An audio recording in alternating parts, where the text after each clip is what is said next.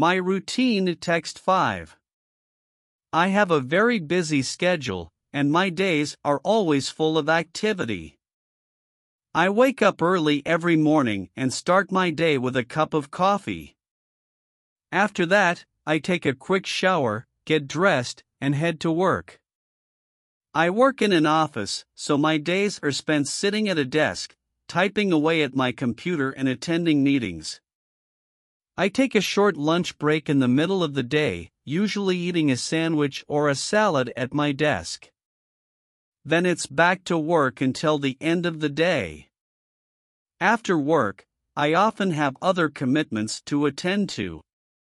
Sometimes I go to the gym for a workout, or I have a social event or meeting to attend. When I finally make it home, I like to relax and unwind.